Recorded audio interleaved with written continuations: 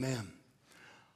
Several weeks ago, I started a series entitled Getting Back to Basics. I started with preaching on the Lord's Supper, communion time, and breaking that down and how it applies to our lives and how it relates to Passover from the Old Testament. Then last week, I started on the Lord's Prayer. And I made a statement, and we're going to put it up on the screen. It's this: perspective is really important because it helps us to focus on the things that really matter. How many of you know perspective is important? It gets us focused. It gets us focused on the things that really matter. Mark chapter 11, I touched on it last week, and then I went into the Lord's Prayer. And just quickly, as a little bit of review, I said that Mark 11 is one of Jesus's most powerful teachings on the faith-filled praying. He talks about moving mountains. He talks about faith that will move mountains. And in that, in Mark 11, verse 22, Jesus says, have faith in God, and then he tells us to speak to the mountain. And so, as a recap, I said last week, and we're going to put it on the screen, when your focus is on God, you will see the mountain through God's perspective. When our focus is on God, we will see the mountain through God's perspective. So often when we start to pray, and unfortunately sometimes people only pray when they're in trouble or when they need something or when there's a crisis. And so often our prayer life starts from the problem, and so then we turn to God.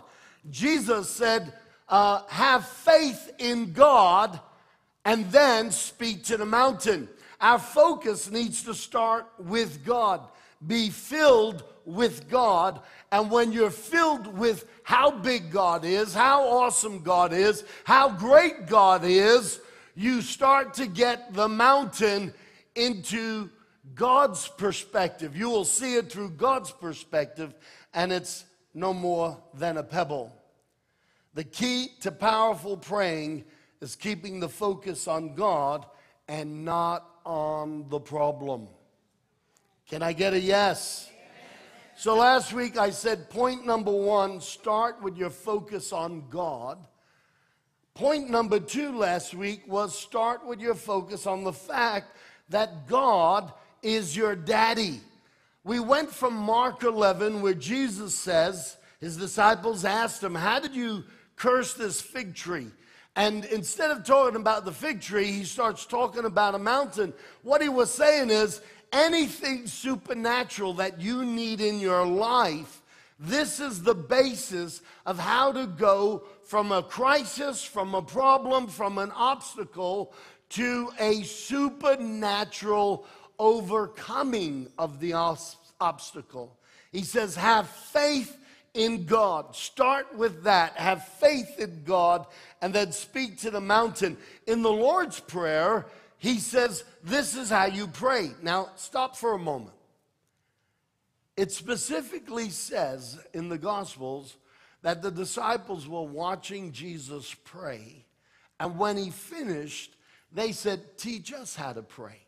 Now, I made the point last week that as Hebrew man, it's not that they didn't know how to pray. By the age of 12, they had memorized the first 5 books of the Bible. Just like I said last week, many of us would have trouble just reciting the names of the first 5 books of the Bible. The first 5 books are called the Pentateuch, which are the 5 books that Moses wrote. And by the age of 12, they had to know this verbatim, have it down pat, and be able to recite it. So it's not like they didn't know how to pray and they're asking Jesus, teach us how to pray. What was different was when Jesus prayed, things happened. And they noticed that when Jesus prayed, things happened. How many of you want things to happen when you pray. Absolutely. And we need to understand that Jesus willingly and quickly then started to teach them how to pray. You know, as sons of God, God wants you to walk in a powerful life and in relationship with Him. And the first thing that Jesus teaches in the Lord's Prayer is to start with your focus on the fact that God is your daddy. In Luke 11 and in Matthew 6, verse 9, when Jesus teaches his disciples to pray the Lord's Prayer, he says, start with our Father. So in Mark 11, he says, if you want to move mountains, you start with faith in God. In the Lord's Prayer, he says, you want a powerful prayer life? Start with our Father. Now, I shared last week, and I'm quickly doing a little bit of recap, and I'm going to launch into today's message. But I shared last week that in the Greek, when Jesus said, I want you to pray our Father, that the word our is the word ego, and it is only ever used emphatically. So I want you to picture this for a moment. Here's God in the flesh, Jesus, talking to his disciples, and they're saying, Jesus, when you pray, you have such power. Teach us how to pray. And so God in the flesh is talking to his disciples, and he says, when you pray, I want you to start with the fact that I'm your daddy. Ego, our emphasis, emphatic. I am your daddy. You see, the end result of your prayer life really depends on the beginning of your prayer life. And when we start with the emphasis that God is personal with us, that God is in relationship with us, how did he come into relationship with you? It took a blood covenant. And through that blood covenant, he shed his blood. When two men make a covenant by blood, they both shed blood. God was the only one who shed his blood. He says, I'm making a covenant with you. Even if you break the covenant, I'm the covenant keeper. Amen. Powerful stuff, isn't it? For this covenant to be successful, God doesn't depend on your faithfulness. He depends on his faithfulness. Yeah. Oh, thank God. Because this would have gone AWOL a long time ago. Amen? And so Jesus is teaching his disciples, if you're going to pray and have a powerful prayer life, I want you to start with the focus that not only am I God, but I want you to call me daddy. God in the flesh is saying to his disciples, I want you to start from a place that you're full of the revelation, I'm your daddy. Ego, with emphasis, our daddy. Come on, give him a hand. Today, the Lord's Prayer, as I teach on it, it's all about getting God's focus.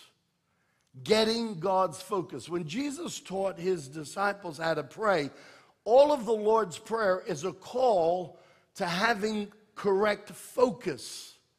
And so my title this morning is Getting God's Focus. Because when you get God's focus, when you look at the mountain, it's not a problem. Hello? When you are looking at life through God's focus, nothing is a problem. It's an opportunity for a miracle. And so the message this morning is about getting God's focus. The next aspect or the next thing that Jesus taught them in the Lord's Prayer is this. He says, Our Father in heaven, hallowed be your name. And that word hallowed is the Greek word hagiadzo. Hagiadzo, and it means to regard something as special, to regard it as sacred, to venerate. Now, we are as we move forward in life, it almost seems like our vocabulary and our English language seems to be shrinking rather than expanding. And so maybe the older generation has a good grasp of the word venerate, but it's not a word used very much today. So in the English dictionary, the word venerate means to regard with great respect, to revere. Now we're going to stop. Jesus is wanting, he willingly, his disciples sees that when he prays, he gets results. They said, teach us how to pray like this. He is very happy to lay it down. He wants you to pray with that kind of a prayer life, and he wants you to have the results that he got. That's why he's teaching us how to pray. And what's really, really important is that he says, okay, you start with having faith in God, but don't just have faith in God, have faith in the God who is your daddy. That's where you focus. He is God, he's my daddy, and the third thing, hallowed be your name. Your name is to be revered. Your name is sacred. One of the things that we have lost in the church today is a sense of reverence towards God and the things of God. How many of you have been saved for 30 years or more? Put your hand up. How many of you that just raised your hand can agree with me that there has been a loss of a sense of reverence towards the things of God? We've made God common. As much as God wants to be in our daily life and he wants to be regular with us, we should never lose the emphasis or the focus that God is sacred. And so Jesus is teaching his disciples, if you want to pray and live from a place of power and have supernatural, miraculous interventions in your life, you got to always start your prayer life not with the problem, but with God. And always start with the revelation that he's your daddy. This is a blood covenant. He's your dad by covenant. And thirdly, hold him always in a place of reverence. Now listen, hear me. At the risk of someone taking offense, I'm going to say it anyway. We like shortcuts. And we like formulas. God doesn't give us formulas. He gives us a platform for a relationship. Amen. And so he is not saying, oh, when you're in a crisis and your tail's between your legs and you're really worried and afraid, call me Abba Daddy and say your name is sacred. No, what Jesus is saying is live from the place of reverence towards God. And I think we've lost a sense of reverence towards the things of God, the house of God, towards God himself.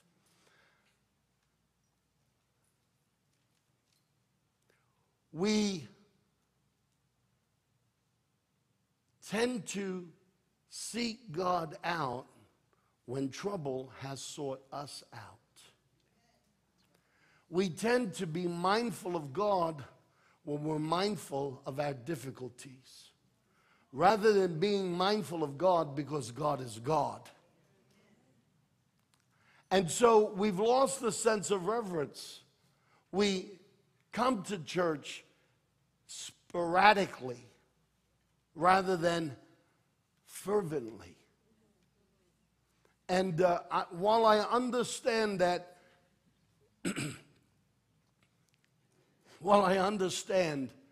sometimes the truth is not always popular, it is the truth that will set you free. And so I'll not always say what the typical congregation wants to hear, but I will say the truth. And the truth is this, church, if we want to live and walk from a place of power and authority with God, if we want to be able to have a prayer life, there needs to be a recognition in our lives, not for the 5 minutes we pray or the 2 minutes before we pray, that God needs to be held in high esteem, and that he needs to be honored, and he needs to be revered, and the things of God need to have a very special priority in our lives. Reading your Bible. Your Bible is a love letter from your Father to you. And to have it in your house and hardly ever open it is to say you're not that interested in his love letters. To have the opportunity to pray in terms of fellowship, to talk to God, just at a mere conversation. We only ever go to God. Some Christians fall into the habit of really ever going to God when they desperately need God to do something. That is not holding him in a place of reverence.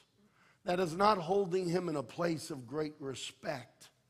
And unfortunately, while we preach a message that God is a God who wants to intervene in our lives and he wants to miraculously respond, by the same token, the balance of that is this: God is not a vending machine. He's not a genie in a bottle who's there to be conjured up every time I'm in a fix. God needs to be honored, respected, revered, and prioritized.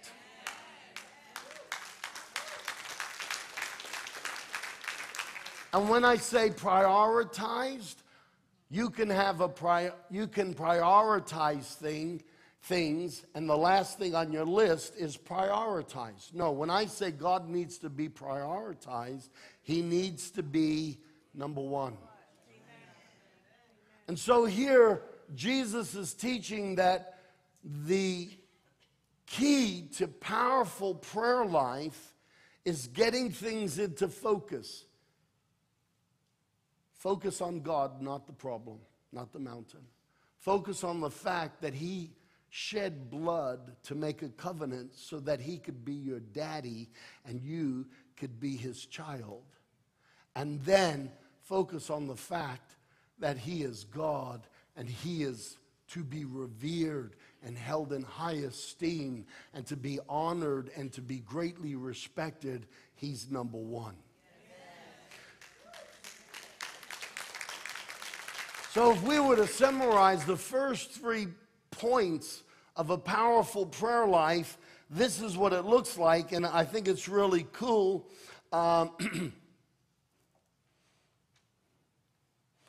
Sorry, I just lost my place. Here we go. Point 1, start with your focus on God. It keeps the mountain in its right perspective. It's just a pebble. Start with your focus on God. It keeps the mountain in its right perspective. It's just a pebble. Point number 2, start with your focus on the fact that God is our Father. It keeps your relationship with God in right perspective. He's your daddy. Point number 3, start with hallowed be your name. Regard God with great respect. It keeps God in his right perspective. He's God, not us. Honor him and revere him. These are the first things that we need to focus on if our prayer life is going to be a powerful life. If your prayer life is just a cry in the moment of an emergency, and that's all your prayer life ever is, you have not revered God, you have not reverenced God, you have not treated him as sacred, you've treated him as someone who's convenient. He's there when you need him. God wants to be the God who's there when we want him, not just need him. I long to be in your presence. I revere you. I respect you. I honor. You are the creator of this universe. How fortunate am I that you are willing to be my daddy. Amen. We're going to move on to the next part of the Lord's Prayer. And the very next thing Jesus does, after he focuses us on relationship so that everything gets into correct perspective. The first 3 points, he focuses us on relationship. Our relationship to God in relationship to the mountain. Our relationship with God in relationship to this blood covenant. He's our daddy. Our relationship with God in relationship to the fact He's the creator of the universe. He is to be held in high esteem. I will say this, that proportionately to the degree that people lose reverence for God, to that same degree, people start to distance themselves from God. The intensity of your passion and love for Him will always be equal to the intensity and the revelation that you hold Him in high esteem. Amen. Good preaching, Pastor Ron. That's a good point. But after Jesus focuses us on the most important foundation, focus, everything else will come into perspective when you focus. He focuses us on the Father, and then he says, your kingdom come. That's the very next statement. God becomes the beginning. He becomes the focus. He's the reason. He's the relationship. And then Jesus says, now make a declaration, your kingdom come. I have preached this in this church before, but many folk are newer, and you may not have heard this as of yet. Years ago, when I was preaching this, the Holy Spirit said to me, I want you to look up the Greek word for the word come, your kingdom come. You see, Amber, in English, if I say your kingdom come, it's almost the equivalent of me saying, I am waiting for Jesus Christ to come. Jesus Christ is yet to come the second time and rapture his church. But when he said, your kingdom come, he is not talking about something that is off into the future. And so I looked up this word come to see why the Holy Spirit even wanted me to investigate it. And those of you who heard me preach this before, I had a good 5-minute argument with God. The word come means come, come, come. Something I am anticipating, come. And I looked it up. And the word for come is erkomahi, and it is in the Greek, it is a verb, but nothing about it is futuristic. This word erkomahi is only ever used in the present tense, which means your kingdom is come or has come, to be more grammatically correct. And it also, in the imperfect tense, means your kingdom has come and it's happening all around me right now. So everything about your kingdom come has nothing to do with begging God, oh please, I can't wait till your kingdom comes. Let it show up. That I can't wait for that day. No, this is a declaration. Father, the creator of the universe, who has chosen to make me a child, and I have a daddy son or daddy daughter relationship with, I am making the declaration that the realm of your influence, the realm of your supernatural ability is with us. It is here, and it's happening in my life and around my life and through my life. Now, if you like that, give the Lord a big hand.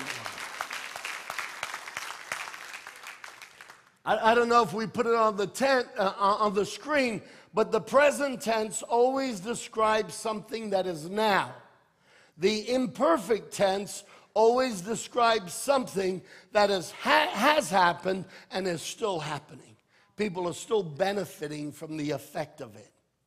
So in essence, at this demarcation, at this point in the Lord's Prayer, what Jesus is telling his disciples to say, what he literally spoke in the Greek was this: When you pray, I want you to start with, "Our Daddy, you are greatly respected and to be revered. Your kingdom is here, and the effect of your kingdom is still happening all around me." You see, religious demons have taught through the church the Lord's Prayer as a piece of poetry that we recite. Because religious demons do not want to advocate the presence of God and the willingness of God to be present and do miracles in your life. Religious demons don't want you to live in that reality. They want to take the power out of your faith and make it tradition and ritual. And so what they do is they blind us to the revelation of the Scripture so that it loses its revelation. And when it loses its revelation, it loses its relevance. Did you hear that? And so we often interpret Scripture through religious eyes. Religion has no power. Religious demons set it up so that the Word of God becomes nothing more than religious expression, so that we believe in a form but don't understand or experience the power of God. Jesus is teaching his disciples, come on, don't focus on the mountain. Focus on God, because when you're focused on God, every mountain will be nothing more than a little pebble. Focus on the fact that he made a blood covenant, one side, only one side. The blood was shed by him, not by us. He is the one who's faithful, and he's the one who keeps the covenant.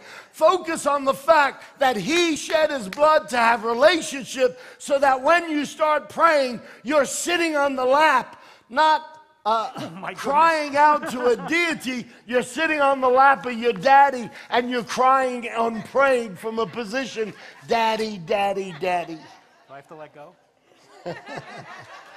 There's a lot there to hug, isn't there?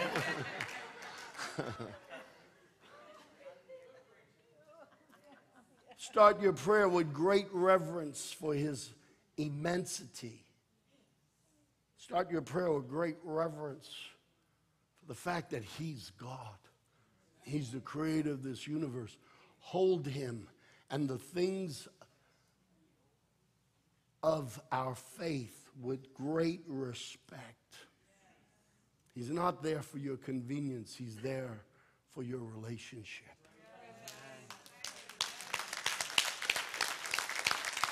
And with that as your focal point and your starting point, make the declaration: the kingdom of God is here, and the kingdom of God is now. You see, religious demons want us to pray from the perspective of hopelessness. Your kingdom come, please. Send the Calvary. He already went to Calvary. The Calvary already came. And so Jesus is saying, pray from the perspective, your kingdom is here, your kingdom is now, your kingdom is in me, and your kingdom is working around me. Amen. Your kingdom come. And so he taught them.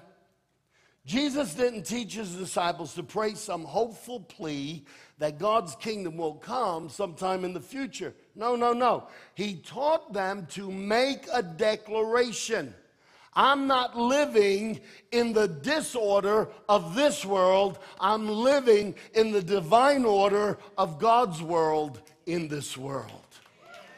When you say your kingdom come, in fact, I would encourage you, don't say it like that because in the Greek, he's saying your kingdom has come, and because it has come, it is still happening in my life. It is a declaration. When you pray, get up in the morning and make the declaration, today your kingdom is here, your kingdom is in me, your kingdom is around me, and your kingdom is working and flowing through me as well. Make it the declaration. Today, God, I am living in divine order, not demonic disorder, because I live in your kingdom in a broken down world. Praise God. So point number 4 is this. Start with the focus that the kingdom of God has come and the power of the kingdom of God is being unleashed all around you. I want you all to stop for a moment.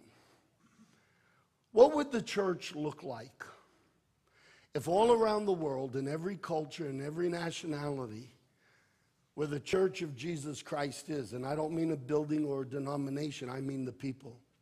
What would the church of Jesus Christ look like if every morning every Christian woke up and took 10 minutes to focus and say, okay, I'm not looking at the problems, I'm looking at God. And when I look at God, my problem's nothing but a pebble. And I am looking at the fact that he's not just the creator of this universe, but he made a blood covenant to be in relationship with me. He's my daddy. Number 3, he is awesome, he is respected, he is revered, he is majestic, and I honor him. And today, because of these 3 things, I can declare, God, your kingdom is here, your kingdom is now, your kingdom is with me, your kingdom is in me, and your kingdom is for me, and therefore the divine order of your kingdom will set the order of my day. What would the church of Jesus Christ look like around the world if every Christian woke up and started their day with those types of declarations? Religious demons have perverted the Lord's Prayer and turned it into nothing more than a collection of grammatical phrases that we repeat superstitiously as if by just repeating these magical words, something will happen. No, the power isn't in the magic words. The power is in the revelation of the words of God that are filled with life and spirit. Praise God. So we got point 4 down. Jesus then goes on and says, okay, now that you've established that the kingdom of God is here and it's now, and you're making that declaration, and you're making the declaration, you don't live in a world of disorder. That's not what governs you. The kingdom of God is here. That's what governs you. You live in a world of demonic disorder, but your world is guided by divine order, not disorder.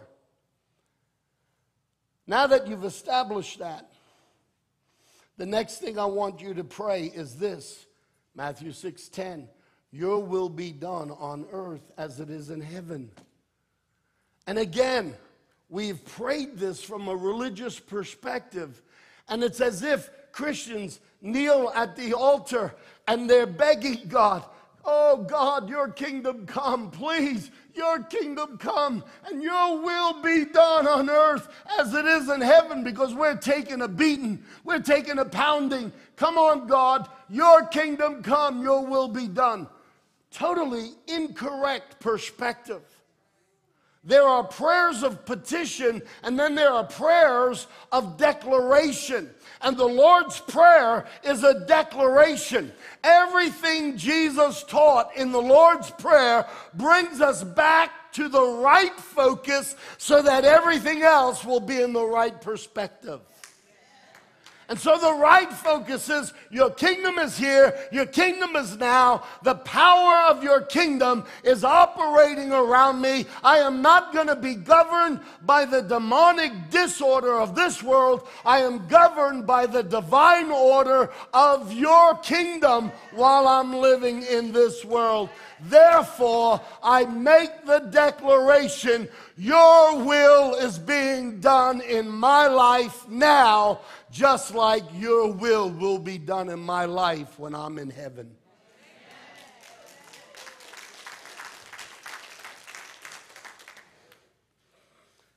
Your will be done on earth as it is in heaven is a declaration.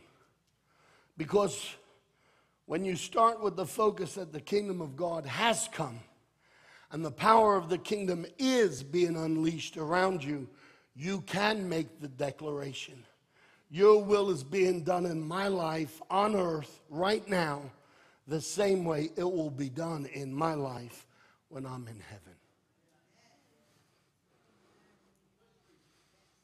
See, demons want to convince you that they have the right to bring demonic disorder into your life. David said, though I walk through the valley of the shadow of death, I will fear no evil. Why can David say, though I walk through the valley of the shadow of death, I will fear no evil? Because he understood that God was his father. And he understood the immensity and the awesomeness of God, and he held God in high esteem. And he understood that he and his Hebrew fellow men were called to be a nation that represented the kingdom of God.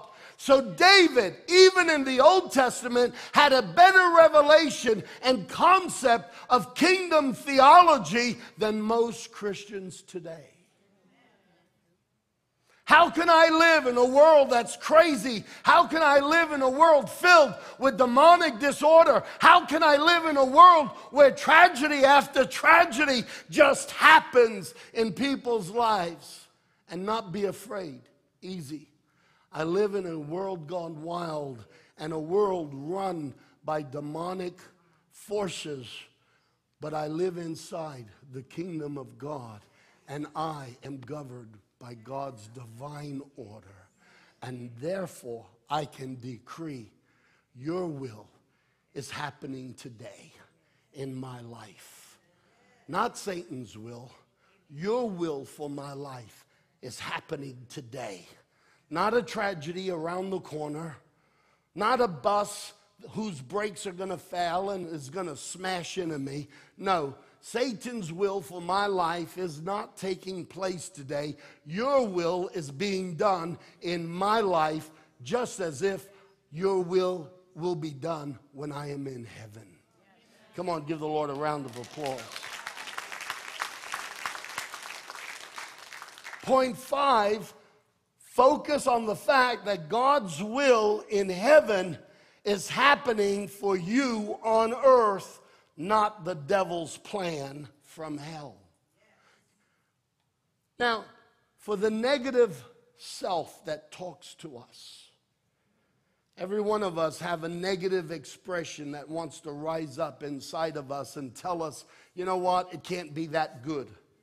And for that negative voice that wants to talk to you and say, Pastor Rob, I think you're trying to put the most positive spin possible on the Lord's Prayer, and you're really reinterpreting it.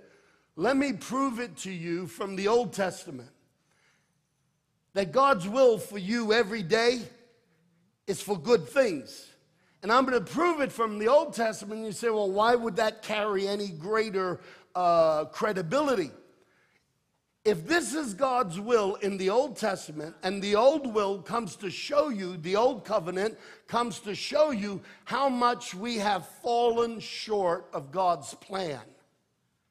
And if in the old covenant, God has a plan for your success and your daily well-being, how much more in the new covenant, the New Testament, which embodies the gospel of good news, how much more today under the new covenant, we are afforded God's best will and God's best plans for our everyday. So I'm going to take a scripture from the Old Testament, and this is what God says in Jeremiah 29, verse 11. And he says this to a nation that is in rebellion. Jeremiah is called the weeping prophet. The reason why Jeremiah is the weeping prophet is because Jerusalem had already been attacked by the Babylonians once, and God showed Jeremiah that because of Israel's disobedience, Judah's disobedience, Jerusalem's about to be ransacked for the second time, and it'll be decimated. And that's why Jeremiah is called the weeping prophet, because he's out of God's heart for this holy city. He is weeping about its destruction. And yet, in Jeremiah chapter 29, verse 11, this is what God says through Jeremiah. I know the plans I have for you, declares the Lord. Plans to prosper you and not to harm you. Plans to give you a hope and a future. If that was God's heart for Israel while it was still in a place of rebellion, how much more for you and for me when we focus our prayer life starting on God, not the problem, and starting on the fact that He's our daddy, how much more that His kingdom is here now and it's happening now, how much more I can make a declaration. God's will for my life is what's going to happen today, not the devil's will for my life. Come on. Come on.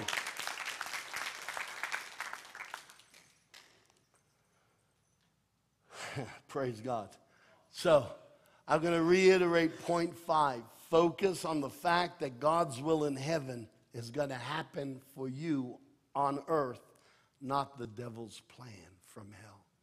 Can you see how the Lord's Prayer is not some beggarly, hopeful plea, God, please send your kingdom and help us. It is a declaration of facts that are already established. That's why it's so important to realize that a powerful prayer life comes from focusing on these points. If you focus on these points, you're focusing on what God has already done. And therefore, you can be assured of what God will do. Like David, you can say, though I'm journeying through life and all hell is breaking out, and it's like walking through the valley of the shadow of death, I'm one cool dude who's not going to be afraid because I know who's got my back. Amen. Amen. From there, Jesus says the very next statement. He's acknowledging, and he's telling us, acknowledge the kingdom of God has come and the power of it is happening in our lives all around us. Therefore, God's will is going to happen in our life today, not the devil's will. And the next declaration is this, therefore, give me today my daily bread. You see, your daily bread represents the promises of God for everything you need in life. Here, let me make a point to make this carry even great relevance to your life. Daily bread. Where does this expression come from in the Bible? Give us this day our daily bread. This is a carryover from the Old Testament. God takes the Hebrew people out of Egypt, and He's journeying them from Egypt, a land of captivity, to the Promised Land. Unfortunately, they went through the desert and ended up staying in the desert for 40 years. Not because that was God's plan. It wasn't. When you read the story, they're stuck in a wilderness because they don't have faith that God is really going to give them the promised land. Okay? The church today has been taken out of the kingdom of darkness, and much of the church is still living in the wilderness because they don't have faith that God has already taken and decided to take us into the promised land. The land flowing with milk and honey. There are certain denominations that set up a whole theology called cessationism, why we don't believe that miracles and the gifts of the Spirit are for today. Let me tell you, God never intended for Israel to be in the desert. They were in the desert because they couldn't believe in the promise. Hello? Absolutely. And so it is really, really important for us to understand where does the phrase daily bread come from? While they were in the desert for 40 years, which was never God's intention, while they were in the desert, he had to sustain them. I mean, how do you feed 3 million people in the middle of the desert every day for 40 years? And so in the middle of their unbelief, God does something to help them bridge themselves from a place of unbelief to a place of faith. And he says, every day I'm going to do a miracle. And every day I will bring a thing called manna, which is a substance in heaven. It's bread that angels eat. The Bible says it has a sweet taste. He said, every day I'm going to literally, like the dew, I'm going to fill the ground with manna. And you can take as much as you want and eat it, and it will sustain you. But I want you to understand something. Only take enough that you will actually eat that day. Because if you try to collect more than what you need for that day, what you're saying in essence is that you don't believe that I'm the God who will show up tomorrow. And so I'm going to make the manna, which is sweet and from heaven, actually go rotten overnight. Because I want a day-to-day relationship with you. I want you to believe that I'm the God who will give you your daily bread.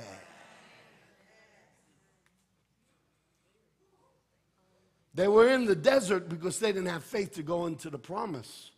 So God said, I'm going to bring the promise to you to build your faith. And because of my faithfulness, I will do good things for you so that your faith grows and you understand that I'm the God who's there every morning when you wake up. And I'm there with my promises every day when you wake up. What God was teaching the people of Israel so that they could get to the promised land was that he is the God of miraculous intervention on a daily basis. Do you know that most of the church today doesn't even believe that? They don't believe that for them. And that's why most of the church is still in the wilderness. I want you, as born-again sons of God, to understand you are in a blood covenant, and it didn't take your blood to make the covenant. So your unfaithfulness isn't going to break the covenant. God's faithfulness keeps the covenant. And he's the God who's going to show up in your life every morning. And he's the God who wants you to walk in miraculous expectation every day. This is your daily bread. And so when Jesus says, Lord, give us our daily bread, he's drawing their imaginations back to the only place in the Bible where there's any reference to daily bread, and that is God showing up with manna every morning. How powerful. Jesus is saying, because when you pray, start with your focus on God. Start with your focus on the fact that there's a covenant relationship. He's your dad. Start with the fact that he is God. He is immense. He's to be held in awe and respect and esteem.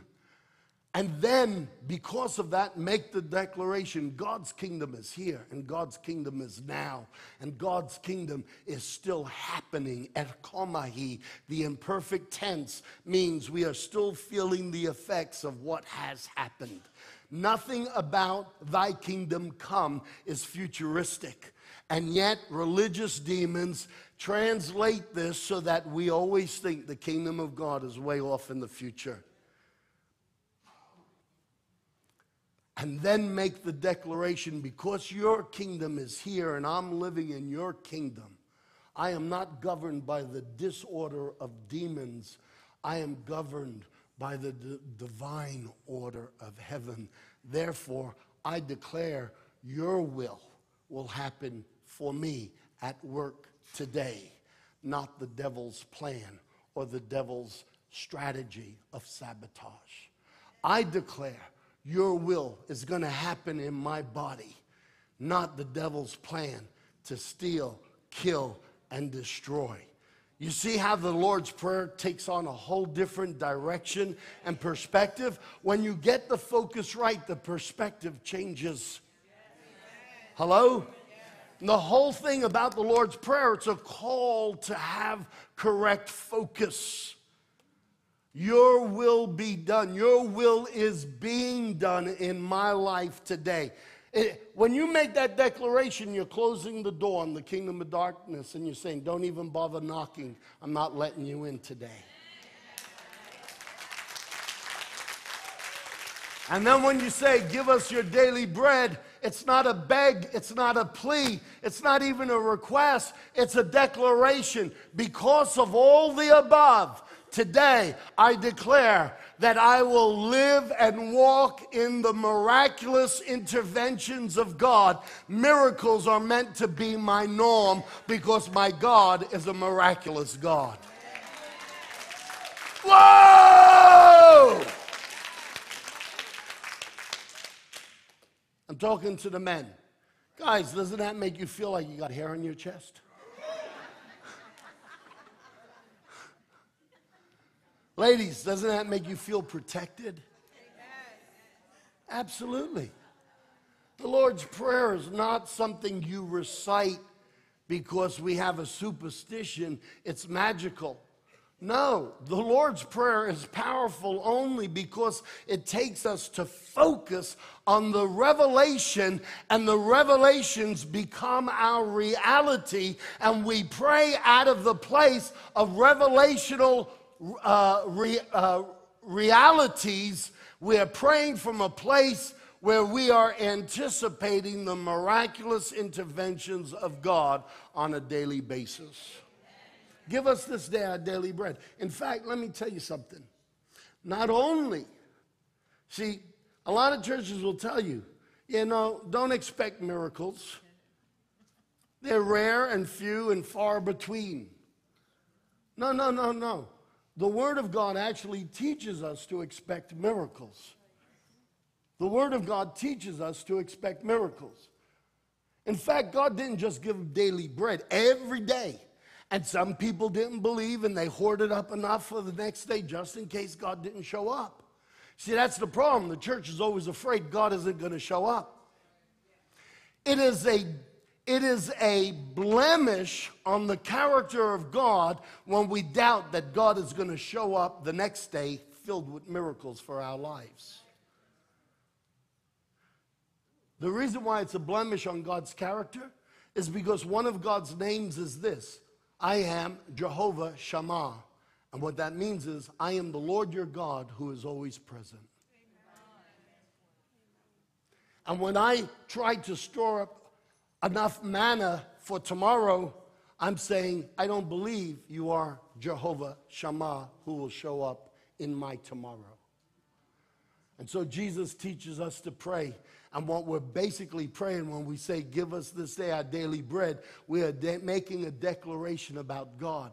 You are the God who is Jehovah Shammah, and you will show up in my tomorrow. Amen. Powerful, powerful, powerful stuff. This is so good, I can't wait to go home and listen to it.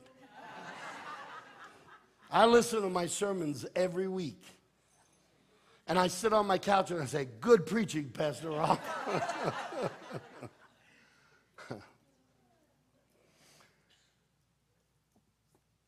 Let me touch this point again, but from another perspective.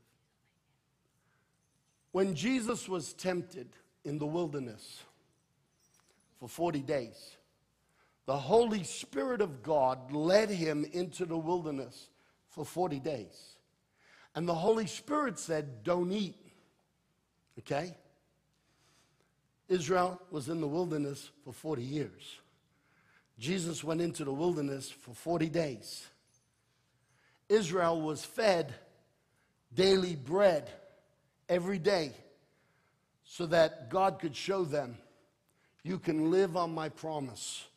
I'm not going to give you natural bread. I'm going to give you something from heaven, because I want you to know that if I say I'm showing up tomorrow, my promise is something you could eat and live on. So now the Spirit of God tells Jesus not to eat. One of the first temptations is Satan says to Jesus, if you are God, say to the stone to be turned into bread and eat it. The problem with that is the moment he does that, he is disobeying the Spirit of God, who led him into the wilderness to fast. And what the devil wants to do is take Jesus' eyes off of the supernatural provision of God. God told me to fast for 40 days. He's got me. He wants to take Jesus off of the supernatural provision of God, and he wants to turn Jesus' eyesight onto a stone, an obstacle, a rock, a mountain. And Jesus says, watch, this is really cool. He says, devil, man doesn't live on physical bread alone. What sustains him is every promise of God. Man doesn't live on bread alone. He lives on the promises of God.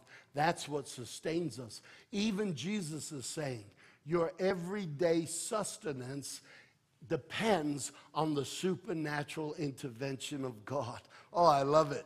And they want to say that miracles aren't for today. I want to tell you, when you understand the gospel of the kingdom of God, you know that miracles are meant to be the norm.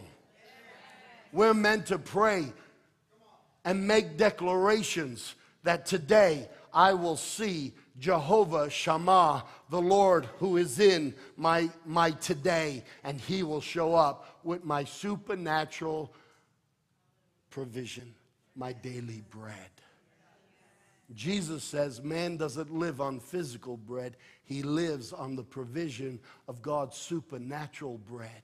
I don't need to eat physical bread. The Word of God told me to fast. The Word of God will provide for me and take me through. Amen. He will sustain me. Powerful, isn't it? So Paul puts his 2 cents to this. And in 2 Corinthians chapter 1, Paul says, verse 20, there are many promises that God has made. And even though God has made a ton of promises, every promise is echoed with a shout of yes from Jesus Christ. Why is that? Every promise God makes, Jesus is in the forefront shouting yes! Why? His yes is his blood speaking, saying, I shed my blood so that you can eat from that promise. The next part of the verse is this, and therefore we, the church, say amen. That's how it is, to the glory of God. You see, we take the promises of God and we make them our yes. That's how it is. Jesus says yes. We say that's how it is. That's my daily bread. It's happening. God's will is happening in my life today. And God gets the glory because another miraculous provision takes place in our lives.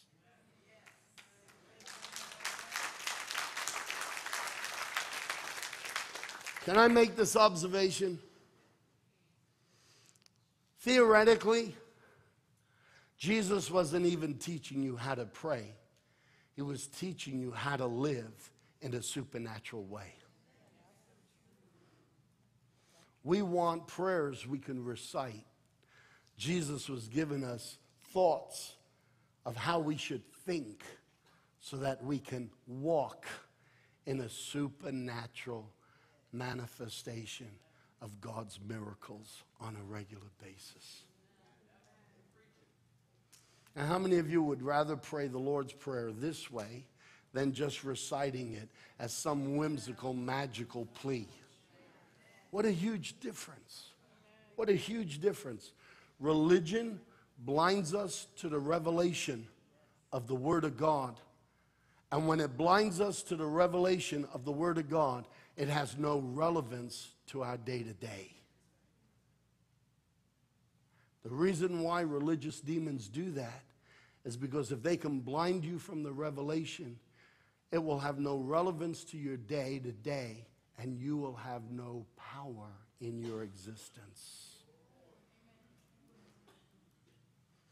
The reason why God gets people like me to preach this stuff is so that we get pulled back into focus. Whoa! Hang on a second. Devil, you almost had me. But the Word of God is speaking to me. I hear it. I hear it. Come on. I'm going to focus on God, not on the mountain. And when I focus on God, the mountain will fall into its right perspective. It's nothing but a pebble. I'm going to focus on the fact that He made a blood covenant and He's my daddy. I'm going to focus on the fact that He is hallowed. He is to be revered and honored and respected. He is the creator of the universe. And from that place of focus, He says, now declare, your kingdom has already come. Your kingdom is here. And because it came, we're still feeling the effects of your kingdom today. Therefore, I declare, God, your will is going to happen in my life today. My physical body, my financial situation, my employment, in every area of my life. The kingdom of darkness doesn't rule over me. I am a citizen of the kingdom of God. I am a son of God. I am an ambassador of this kingdom. And I make a declaration, God's will is being done in my life today. And I'm shutting the door on every demon who wants to come knocking with a strategy for my demise. No, no, no, no, no. For my Father knows the plans He has for me. And they are plans with a hope. They are plans with a future. And they are plans written for my success. Your will is being done in my life today. Today, I will live in divine order, even though I live in a world filled with demonic disorder. Therefore, today, I acknowledge you are Jehovah Shammah. You are the God of my morning, and you will bring me my daily bread.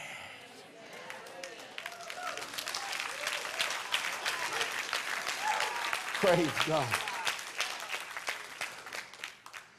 Point 6, what I just said, everything I just said.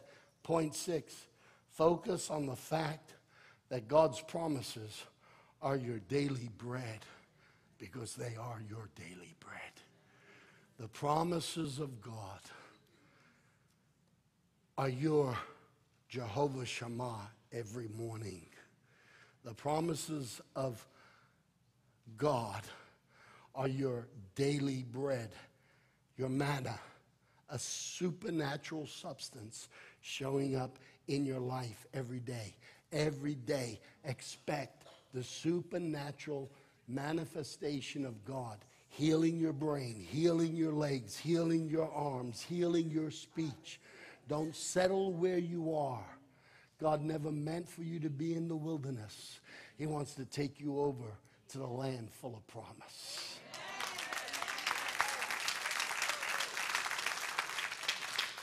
If we look at the last 3 points, I summarized the first 3 points at the beginning of the message. The last 3 points, here's the summary. The kingdom of God is here and now, and it's happening. Point 5, God's will, not the devil's will, is happening in your life every day. Point 6, these are the things we focus on. God's promises are your daily bread, and you're going to walk in it every day of your life.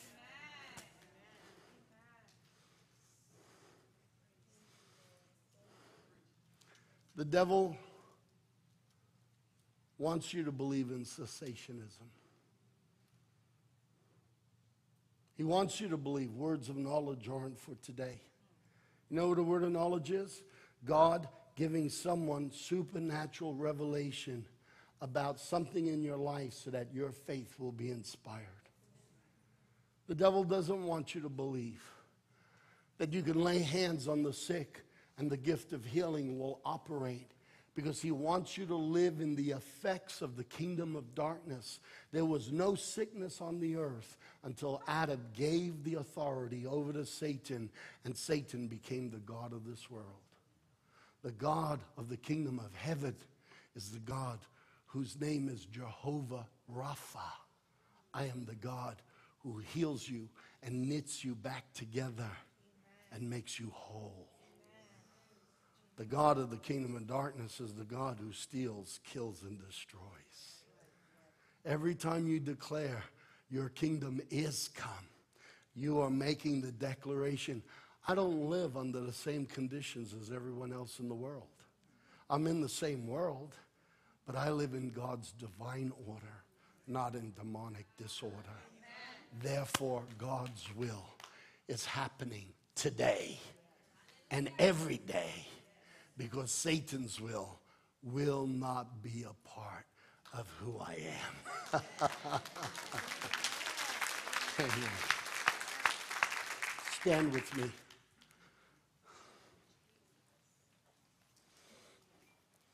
How many of you got some daily bread today?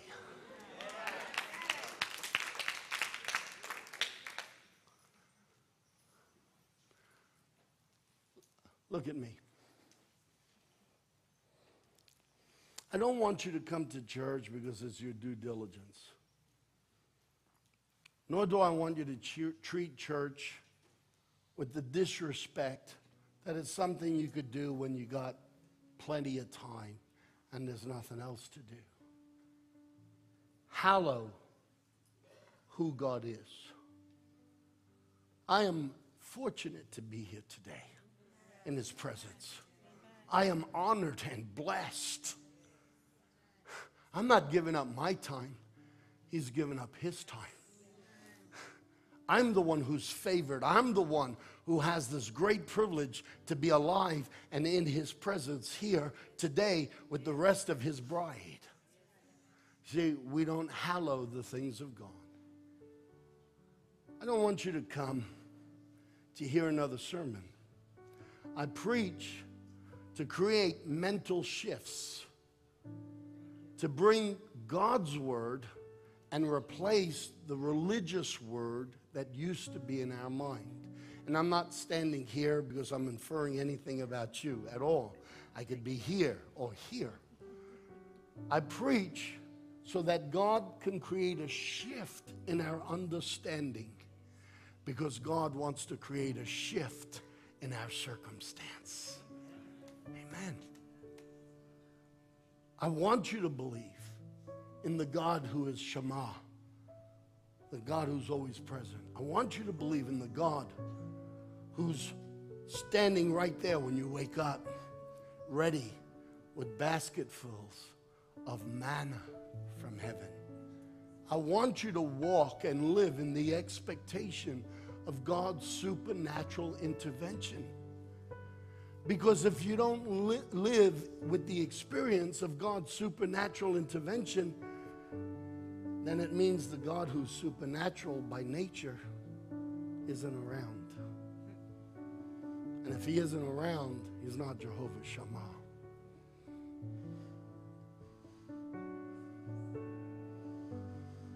Every day,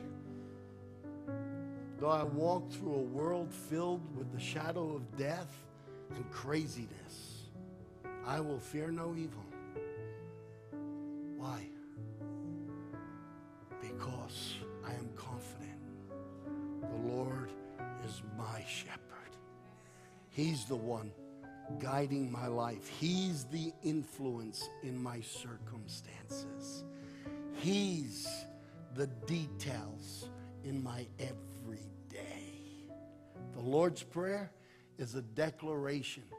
It pulls us back into right focus so that everything else will fall into its right perspective. It's not a plea. It's not a bargaining chip.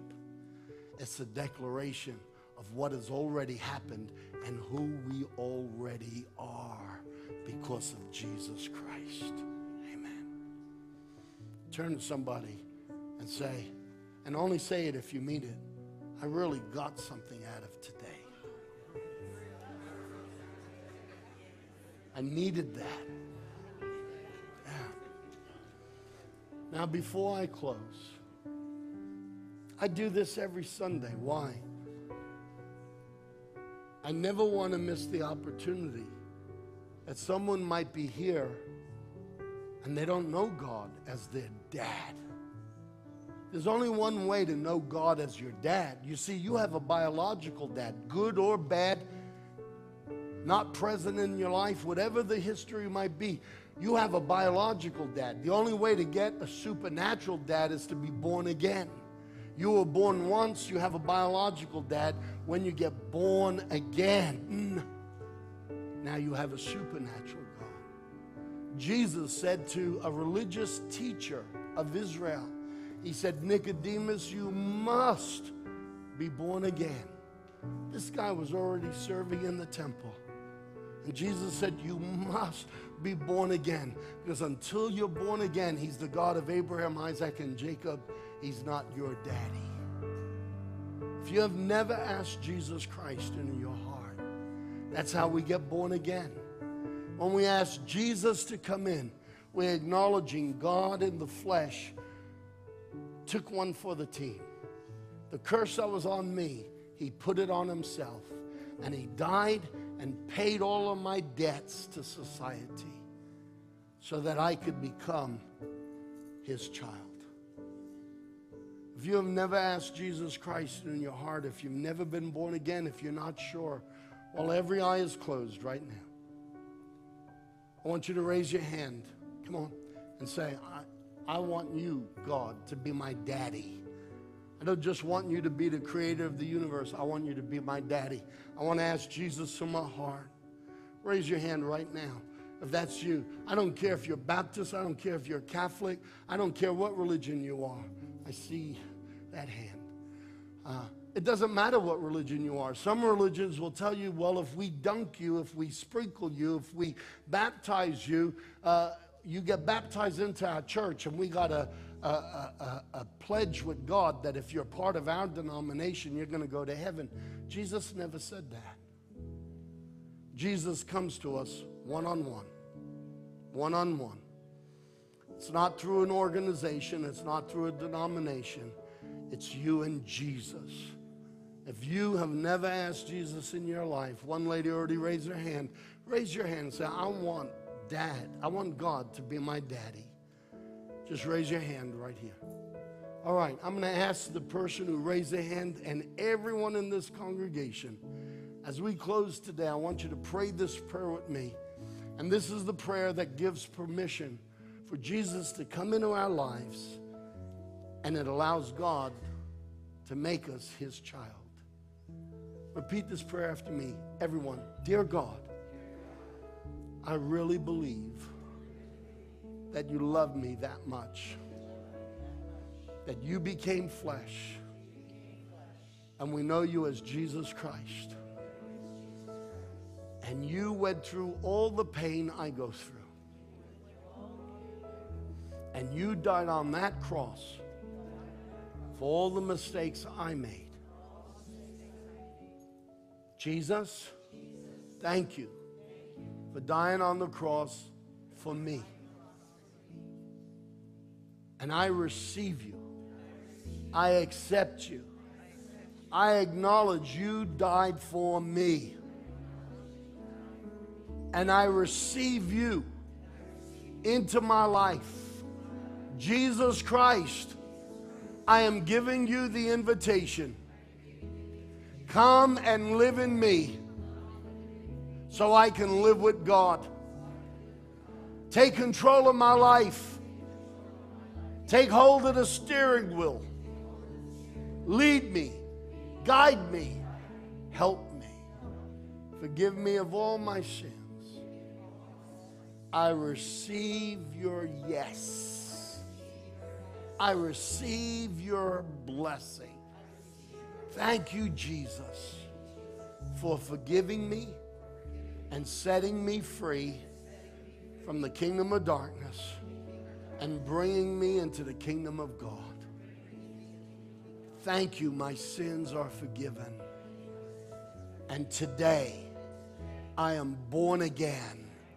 I am a child of God. Amen. Come on, put your hands together for those who prayed that for the first time today. Amen. I want your life to be powerful. I don't just want you to come to church. I want you to be a pillar in God's kingdom, every one of you. I want you to walk with Jesus and have as powerful a prayer life as his disciples learned to have. I want you to know that you have authority to say, devil, back off in Jesus' name. And you have the authority to release the blessings and the power of the Holy Spirit. I want you to know you're a king, you're a priest. I want you to know who you are in Jesus Christ. So turn around and to someone else who is a king, who is a priest, who is a child of God, I want you to turn around and say, nice to meet somebody just like me. Come on, hug half a dozen people, give them a high five, a fist pump, greet each other in Jesus' name. Church, have a blessed week, and I'll see you next Sunday for more Daily Bread.